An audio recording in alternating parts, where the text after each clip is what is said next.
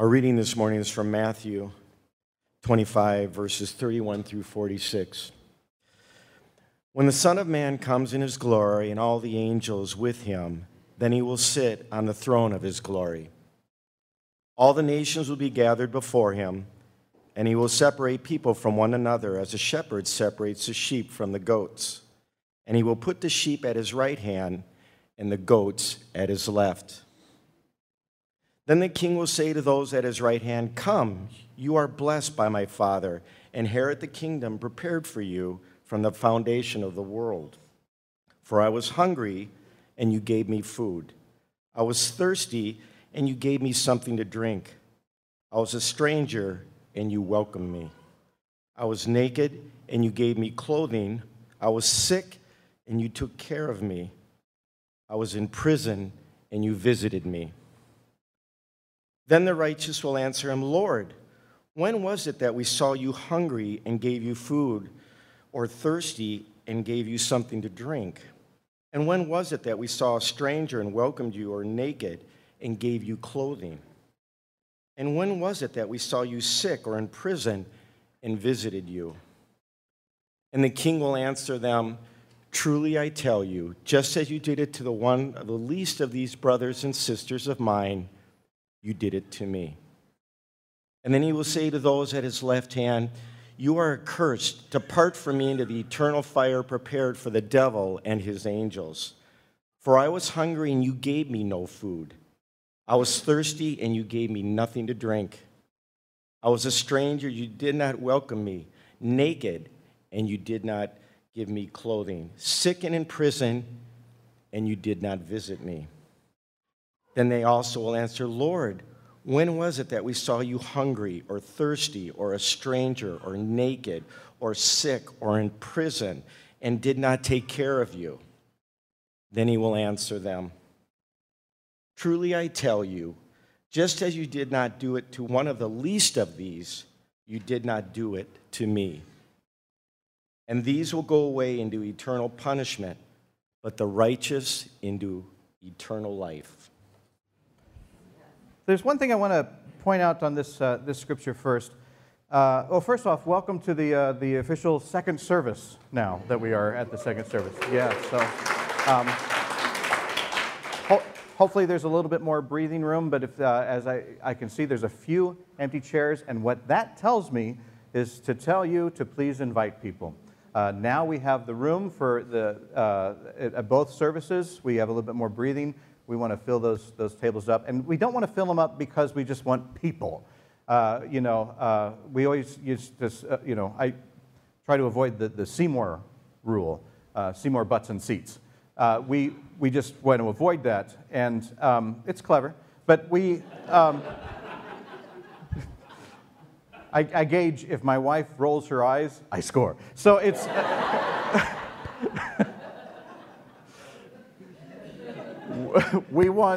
The reason we want to tell people about this church is because we want people to know that they're loved by Christ, first and foremost. And this scripture is one scripture that has been used a little bit. Jesus was a storyteller, a very, very good storyteller. In the times before we had electronic media and all that stuff, we had storytelling. And it's an art that we have lost sense of it in a little bit. Now, a lot of times you actually find that in stand-up comedy and stuff. Good stand-up comedians are storytellers. And Jesus was a storyteller. And just like the stories that we see today, the things that we go to, we have usually the good side and the bad side. And what Jesus does sometimes is he talks about the extremes of that. He talks about, you've got this person that is righteous and everything, and this person that's going to, just be alone with the devil and all of this kind of stuff. Well, that matches the storytelling that we have today. We watch movies of, the superhero things and all that stuff. You have to have a hero and you have to have a villain. And we are unsatisfied if the villain doesn't get his comeuppance, right? One of the most biggest complaints of the movie It's a Wonderful Life is that Potter did not get punished at the end. And so my last movie was the 1940s, but that's, I'm sorry, but just total glazed eyes of wonderful, what? What are you talking about? Boy, you're old. When he's talking about the extremes like that, I just want to keep in mind, because whenever we talk about, we like to pull things about you're going to be lost to hell and all this kind of stuff. And those scriptures have been taken, the words out of there, out of context, and they've been used to harm people and used to be quite scary to people. I want to remind us what Christ's mission was. Christ's mission was to love everyone. So when he's telling the story, the point that he's trying to make is the importance of the meat of that story. He creates a good guy, a bad guy, and he says you want to be like the good guy. You don't want to be like the bad guy. So what he's talking about is the importance for us to be there for each other. And oftentimes when we look at this scripture, the first thing that we want to do about clothing the naked and feeding the poor and all of this kind of stuff and welcoming the stranger, everything like that, is we want to pick a side. We want to say, well, I'm on this side. I've donated, socks to the bin thing there, and I give to Easter seals and whatever the case may be. I've done that stuff, so I'm not going to hell. But then we also like to say, but you might. And that's not our job. Our job is to place ourselves in either side. Our job is to look at that and say, where can I give more? What else can I be doing? If Christ says when you're giving to someone, when you're caring for another human being, you are giving and caring to me, then that should be a priority of ours. And there's many ways that we can do it. There's many ways that we can help each other to create this wonderful community. One of the things that I would love to do is, one of the people that have, in my eyes, given so much is Gail over here. And I'd like to invite Gail to come up and tell us a little bit about where she has volunteered her time. Gail is incredibly hard to get a hold of because she is always running to things. I used to think it was because she was born before phones, but it was actually that's not mean at all. She went to high school with Moses, and so we, come on up here, Gail. Have a seat right there.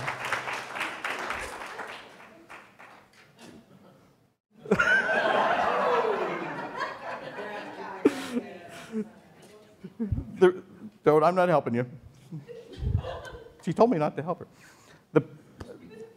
One of the reasons that Gail is so hard to get a hold of, truthfully, is because she is, honestly, ever since I've known her, she's been with Neighbors Church for 5 years, and she's always volunteering her time somewhere, doing something, giving to someone.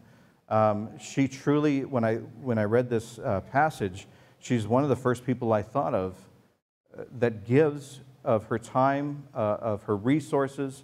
And I would just like to ask Gail to share with us why you do that, what kind of things you do, and what drives you to do that. And I'm just going to grab a chair, and you go ahead and let me give you a microphone here. I was here for 9 o'clock.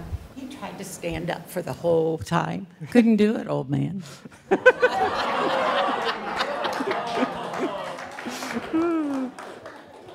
You see, most of the things that I say to Gail, you don't realize this, but it's defensive for things that she has said earlier. Oh, wow. Okay. I'm going to start with my family and tell you a little bit about how we lived as a child growing up. My parents were definitely lower middle class, not a lot of things, not a lot of stuff. We always had enough food, and we always had a place to sleep. My father, if anybody in the family, like grandparents, uncles, cousins, needed a temporary or even long-term home, he would say, we have space. Now, he was not a religious man. He was a Christian, but he didn't go to church. Anyway, so I always think that's kind of my foundation there. I do believe that we all have seasons of giving, that when you are in the midst of raising a family and someone is sick and all of that, truthfully, I did not meet my obligations at that time. I backed off because I used that funding for other things. And then I got to go to Elliott School. I was the assistant principal there for 9 years. And, for a long time, there was this message out there someplace, hunger in America. And that sounds like a problem in all of that. But it kind of floats by out here. It's not here. And so at Elliott, part of my responsibilities was to be like a social worker, because we didn't have one at that time. And so I was in a lot of homes. And one day I was visiting a home that I was there, fairly often. But anyway, she said, I don't have any food. And I said, well, we'll work on that. She said, no, I don't have any food. And we went, she said, I'll show you. And she opened her refrigerator door, and there was absolutely no food in that refrigerator. That's different than hunger in America. When you see it right there. So at that time, the school had gotten a what do you call those things, where people give money for what? Grant, yes, to spend on families, not on education. They thought that part was pretty well taken care of. And so I started buying groceries for people, and I thought, this is kind of fun, And it was. I enjoyed doing it. So I got really involved with the families. We started a clothing bank, and that's where, and at Elliott, which was 90% poverty, 42 different languages or dialects spoken, turnover about 200 students a month. I mean, it was a month, yes, yeah. So we started the clothing bank, and that helped a lot. And I always said, don't put anything in that clothing bank that you wouldn't put on your kid. So that was the only rule that we had. And it was pretty successful, I thought, anyway. Let's see, I'm skipping around. Anyway, and so after I didn't have access to that, I just started buying food for people. I don't give money to people on the street. It's a whole nother 10-minute talk. So, but I do try to have items available for families that need them. So retirement comes and hits me in the face. And so the first place I was part of a group called Families Inspiring Families, and these were they were families who had children who had mental health issues. And I didn't mention this at the first service, but I'm going to mention it now. I have a daughter that for a period of time was not part of my life. And I would pray for her to be taken care of. And I would go outside and I would thank God for the stars, because she was under the same stars as me. So, and I think that's part of the recognition, and I prayed there were people taking care of her. Well, there were, but probably I wouldn't have approved of a lot of what they were doing. I'm not saying they were doing anything illegal. However, I wouldn't have approved. That was part of the problem, I'm sure. So anyway, but God took care of that. And she has her master's degree today, and she still doesn't like to talk to me that much. That's okay. She's productive, she's happy, and all that. So that's kind of a sidebar there. But God provided so much for me during that time that I really took it as that's a responsibility that I'm supposed to take on. Sometimes I just know. I'm smiling at my friend over here because she has the same thing. Sometimes I just know that I'm supposed to do this. I'm going to tell you about a little African-American boy, 14, working at the airport and pushing wheelchairs. Nice looking guy, got his hair all combed and just proud to be there. And so we had a long way to go. Now, so we were chatting back and forth. And I said, well, how long have you had this job? 4 days. Oh, I said, wow, this is neat. And he said, yeah, it is. It really is. And then he told me about being raised by his grandmother and being on the streets and making decisions about which way he would turn. And then he said, and then yesterday I was late. I said, oh, how come? Well, my ride didn't pick me up, and I had to walk. And he said, it took me about an hour to walk here. So, and he said, and then they docked my pay. I said, well, if you're not here, you're not going to get paid. He said, yeah, I know that, but he said, I lost about $50. Now, at home or when I'm on my real life, I never carry $50 bills. But because I was traveling and all that, I did have one in my purse. And so when I tipped him, I had it all folded up. I handed him the $50 bill. And he undoes it, and he looks at me, and he said, ma'am, you don't have to do that. And I said, well, I want to. I want you to have it, and you deserve it. And I kind of went back through his time. Your grandmother raised you. You've made good decisions, all that kind of stuff.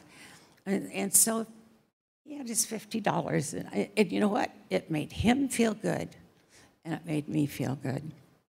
Now, there are some people who think I do this because I want the attention of it, or I want people to, oh, yeah, So that's not why I can't totally say that, though, because I do get a feeling of joy when something works like that.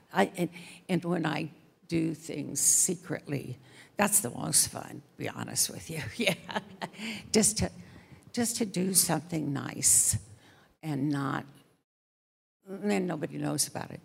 And then you'll be sitting and having coffee with somebody.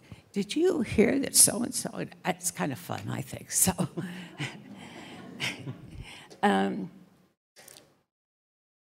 let's see. So I really wanted, this young man, I was pleased to be able to help him.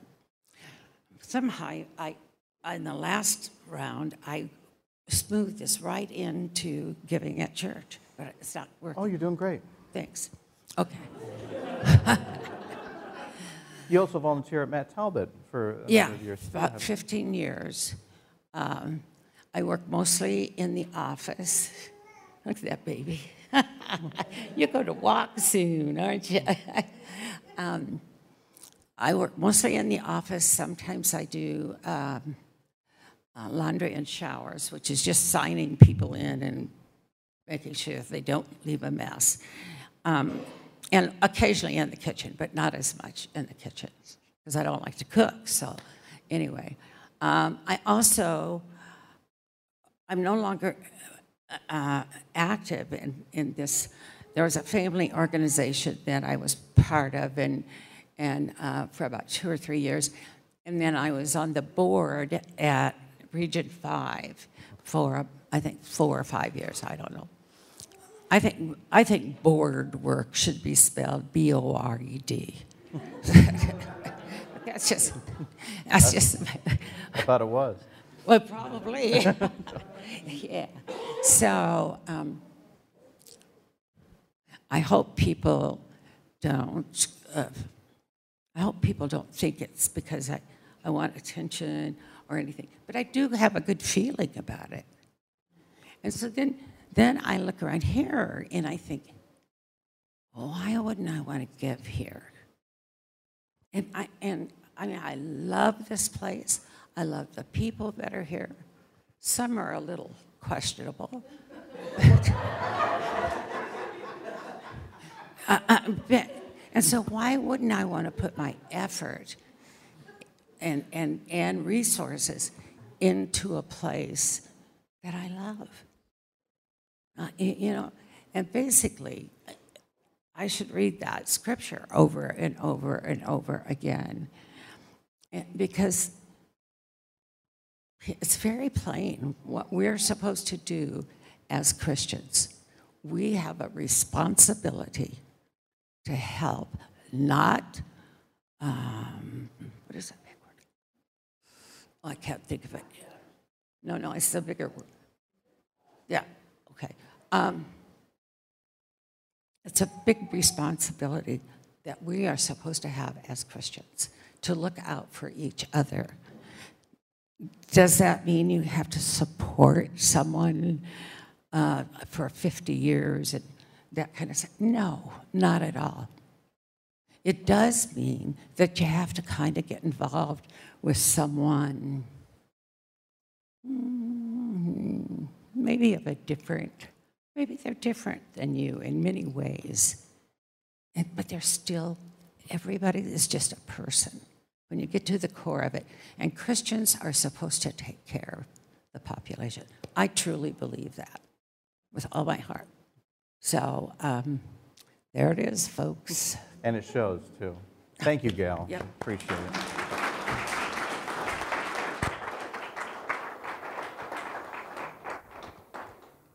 Now, the beauty of talking to Gail is that you'll notice that there are some things that she does, the areas where she picks to give, areas that she picks to help her neighbor, and then there's other areas that, you know, she doesn't, and things like that. The one thing that I want to really bring home to us is that each one of us is called to do this, to give. Truthfully, when you are giving, as Christ says, you're giving to Christ. How you do that could vary from difference to difference. You know, Gail shared a number of ways that she gives. They might not be the way that you give, and that's okay. Some people are actually, you know, on the food trays and they're serving. Some people are truly doing clothing drives and things like that. Other people might be doing something else. Some people are fighting for social justice, helping people get through and navigate through the endless legalities of trying to just kind of make it through life. Some people, it's about really welcoming that stranger. Some people, it's really about visiting the person that is unwell or in prison. Do you realize when he says things like that, when he says that the stranger, we don't know who our stranger is. That's the very definition of that. What Christ is telling us to do is that you will be called to do things in a wide variety of ways. But just do it. And do it to everyone. It's one thing if you just give to people that you're comfortable with. It's another thing when you give to somebody that you truly don't know. It's when you share with somebody that truly is a stranger to you. When you visit someone that you truly do not know their full story, but are willing to take the time to listen to it, you're doing that to Christ. What we do to our neighbor, we do to Christ. And some of us, we do that in different ways. But that's where, and I said in the beginning, it's hard to pick a side. It's hard to stand over here and say, I do all of that. Because there's areas maybe we don't. And what I'm challenging us this week to do is to find those areas where we might fall short. And they might look different to you. I don't do all of the things that Gail does. I feel a different call to do things. Just as we are different people with different stories, we all have different calls. And so we should not judge each other on how we give. We should judge ourselves on how we give. Every day we should ask ourselves, in this situation, am I a sheep or am I a goat? Am I helping my neighbor or am I not? In other words, am I helping Christ or am I not? That's the challenge this week. I hope that we do that. And Gail, thank you so much for sharing your story. I really appreciate that. Anytime that I can preach less, I'm all for it. So, and so are they. So it's, as we move on with our week, some kids are going to be starting school this week. People are going to be starting different adventures. We're going to be seeing the change of season. It's a great time to say, are there things in my life that I need to give a little bit of a rebirth to? And maybe that is Neighbors Church. Maybe that is Matt Talbot. Maybe that is saying hello to more people. Maybe that is writing your political person, helping those that don't think that they matter in this world.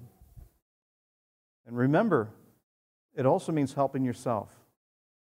Because when we're not helping ourselves, it's really, really hard to reach out and help somebody else. If we don't like ourselves, it's really hard to see the potential in our neighbor. That's why we do this in order. Love God, love yourself, love your neighbor. I pray that we could do that. Would you pray with me? Gracious and loving God, we are so grateful for times that we can share parts of ourselves, share our stories. We thank you for the encouragement, the enlightenment, also the challenge of how we can continually improve as Christians, how we can continually be there and hear those messages and know that it speaks to us. How can we continue to love you more, to love ourselves more, and to love our neighbor more? We walk the walk with you. Guide us and love us. In Jesus' name, Lord, we pray. Amen.